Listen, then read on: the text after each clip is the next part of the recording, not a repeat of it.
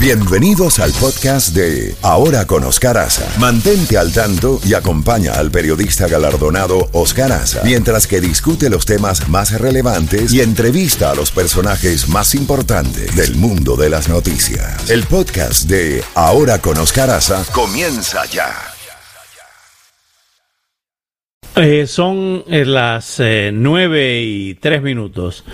El próximo 18 de octubre hay elecciones en Bolivia. Importantísimas elecciones. Todos los candidatos ya están en la recta final de esta campaña y tenemos al doctor Carlos Sánchez Berzain para hablar de ese importantísimo tema y de ese importantísimo país y también de los problemas regionales que están ocurriendo de forma concurrente en nuestro hemisferio. Doctor Sánchez Berzain, siempre es un honor tenerlo en el programa. Ya vemos la prensa boliviana en el día de hoy hablando de los candidatos Tuto Quiroga, Luis Arce, por el MAS, de Camacho, de Mesa, y la primera pregunta tiene que ver con el retiro como candidata de la actual presidenta, la presidenta Áñez. ¿Qué la llevó a retirarse, doctor Sánchez Berzain? Bienvenido. Oscar, buen día, un saludo a usted y a toda la importante audiencia. Bueno, hay que poner en contexto la elección en Bolivia. No es una elección normal, porque el año pasado, en noviembre, renunció Evo Morales después de hacer un fraude muy grande en las elecciones del 20 de octubre del año 2019. A partir de eso se crea una situación en la cual se esperaba una transición de ese sistema dictatorial de corrupción y de fraude electoral montado por Evo Morales a una elección libre y limpia. La senadora Yanine Áñez es posesionada como presidenta interina para llevar adelante ese propósito.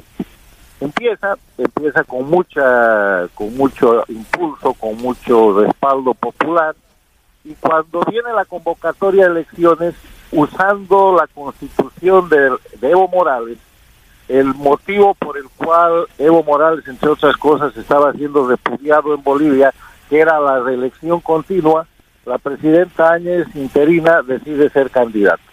Y eso destroza absolutamente todo el mecanismo y todo el procedimiento de una transición hacia la democracia, porque en vez de ser el árbitro y la conductora de una elección libre y limpia, se vuelve parte del problema.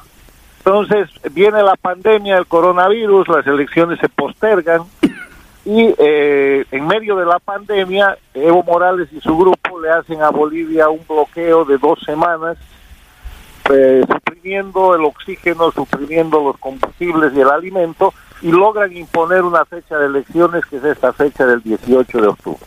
Y así avanzamos en este proceso electoral que además se lleva a cabo con todas las reglas, con la Constitución, con la ley electoral, con las leyes especiales creadas por Evo Morales, que le dan unos datos que son espeluznantes. Por ejemplo, con el 26% del voto, el partido de Evo Morales, que tiene ese control, puede tener el 50% de la Cámara de Senadores. Y con el 30% del voto tiene mayoría en todo el Parlamento, en toda la Asamblea Nacional. Para ser presidente se necesita 40% en primera vuelta, con 10% de ventaja sobre el segundo. Y en Bolivia no hay un sistema real de voto universal, porque hay lugares en los cuales el voto de los ciudadanos vale más que en otros. En las áreas rurales, en las zonas cocaleras, con 250 votos se elige un diputado, y para elegir el mismo diputado en las zonas de las ciudades se necesita 300,000 votos. Entonces, en ese marco de referencia, llegamos a las elecciones para el 18 de octubre, y se hacen encuestas, y las encuestas de la pasada semana muestran lo que han venido mostrando en los últimos meses, sobre todo por efecto de la pandemia, que el candidato de la dictadura, que es Arce Catacora, está ganando la elección. El MAS, que es el partido de Evo Morales, está ganando la elección y que puede ganar la elección en primera vuelta. Y que la oposición está dividida en 7 grupos, en 7 candidatos, que están a una distancia, el segundo, que es Carlos Mesa, de 10 o 12 puntos del primero. Después venía la presidenta Áñez, y después viene Camacho. Tuto Quiroga está puntuando menos del 2%, junto con otros candidatos menores.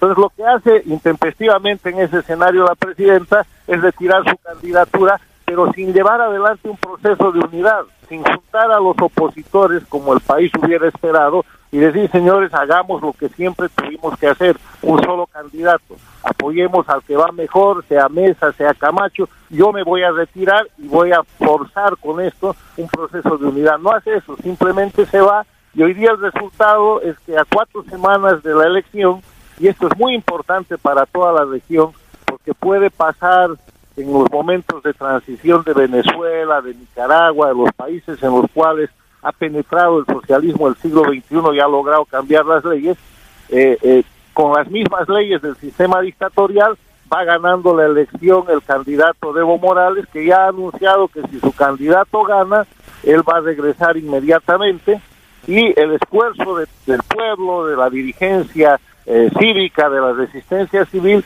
es tratar de concentrar el voto en alguno de los candidatos.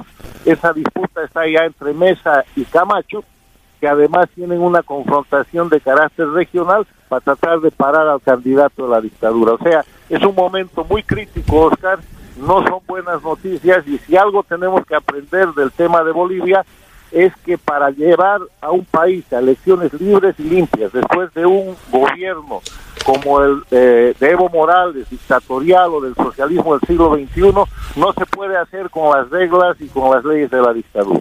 Ahora bien, si gana el MAS, como todo indique, como usted nos está describiendo, doctor Sánchez Berzain, ¿volvería Evo Morales a gobernar Bolivia a través de Arce?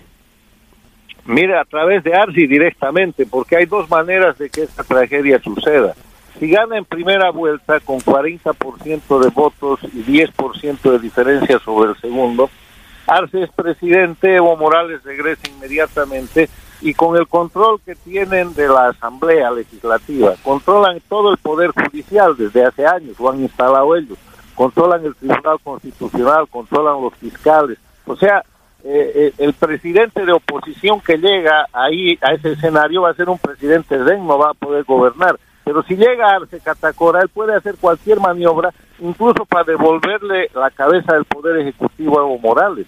Puede gobernar transitoriamente, puede ser un cámpora y puede entregarle a Evo Morales el gobierno el rato que él desee, porque van a estar en control de todos los poderes del Estado, simulando democracia en un sistema que la presidenta Áñez no ha hecho nada por cambiar, y este es el pecado mortal de la presidenta Áñez.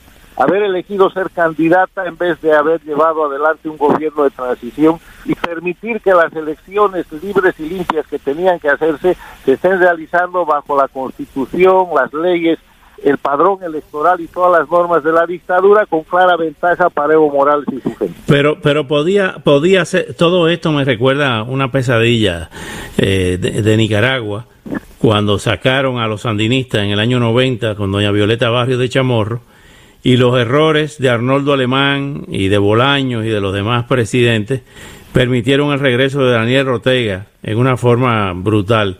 Me recuerda mucho eso.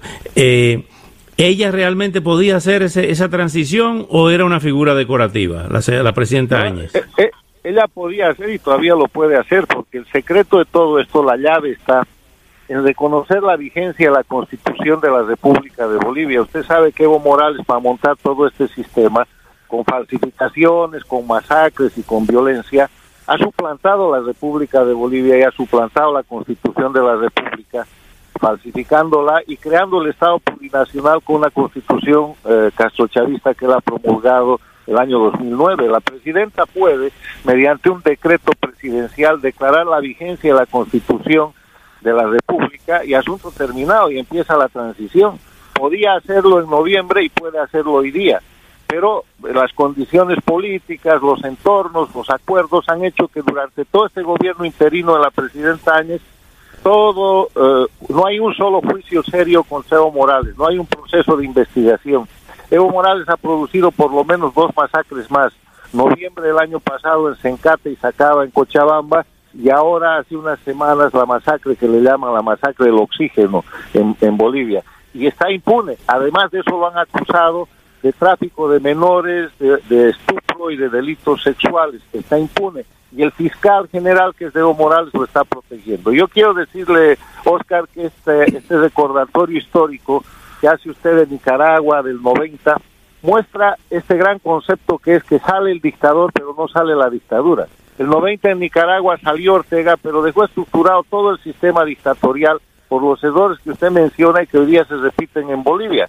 Las Fuerzas Armadas en ese momento siguieron siendo sandinistas, les consagraron la famosa piñata, acuérdese usted de todo lo que se habían robado los sandinistas en propiedades y en cosas, pero además de eso quedó el partido de Ortega como partido político legal y todos quedaron con impunidad. Y modificaron la Constitución en alianza con Arnoldo Alemán. Así mismo, que después Arnoldo Alemán, el 2005-2006, para transar sus crímenes y su corrupción, volvió a entregarle el poder a Ortega. O sea, así estamos, nosotros no sabemos cuál es el Arnoldo Alemán de Bolivia, si es Mesa, si es Tuto, Quiroga, si es Chi, que hay un candidato chino, pero en todo caso, la oposición, lo que se llama oposición en Bolivia, está haciendo también todo lo necesario, porque no toda la culpa es de la presidenta Áñez, la oposición está haciendo todo lo necesario para que la dictadura, con más o menos 30% de votos, pueda retomar el poder ejecutivo, porque no se une. Hay 7 candidatos de oposición peleando entre ellos con más intensidad con la que se enfrentan contra el candidato de la dictadura y el partido. Pero hay una pregunta aquí. A Evo Morales, nos aclara si nos equivocamos, a Evo Morales lo sacaron las Fuerzas Armadas. Esas mismas Fuerzas Armadas lo van a aceptar que llegue al Palacio Presidencial, que se llama el Quemado, ¿no? Sí, el Palacio Quemado. Hay una precisión. A Evo Morales lo sacó la resistencia civil. Resistencia civil del pueblo boliviano, la policía se puso del lado del pueblo, no acató la orden de reprimir, y cuando Evo Morales le dio la orden a la Fuerza Armada de controlar a la policía, las Fuerzas Armadas se neutralizaron. Las Fuerzas Armadas terminaron diciéndole al presidente, mire, nosotros no vamos a operar bajo su mando, usted ya no tiene el respaldo, usted verá lo que hace, y Evo Morales renunció y se fue. O sea, ese fue un movimiento civil con apoyo policial y neutralización de las Fuerzas Armadas. Las Fuerzas Armadas no sacaron un soldado hasta después de que se posesionó la presidenta Áñez. Pero es un proceso cívico muy importante. En todo caso, esas Fuerzas Armadas han sido amenazadas por Evo Morales desde el exilio, diciendo que él se arrepiente de no haber formado en Bolivia las milicias y haber liquidado las Fuerzas Armadas o haberlas penetrado como se ha hecho en Venezuela, o haberlas vuelto unas Fuerzas Armadas de la dictadura como se ha hecho en Nicaragua o en Cuba.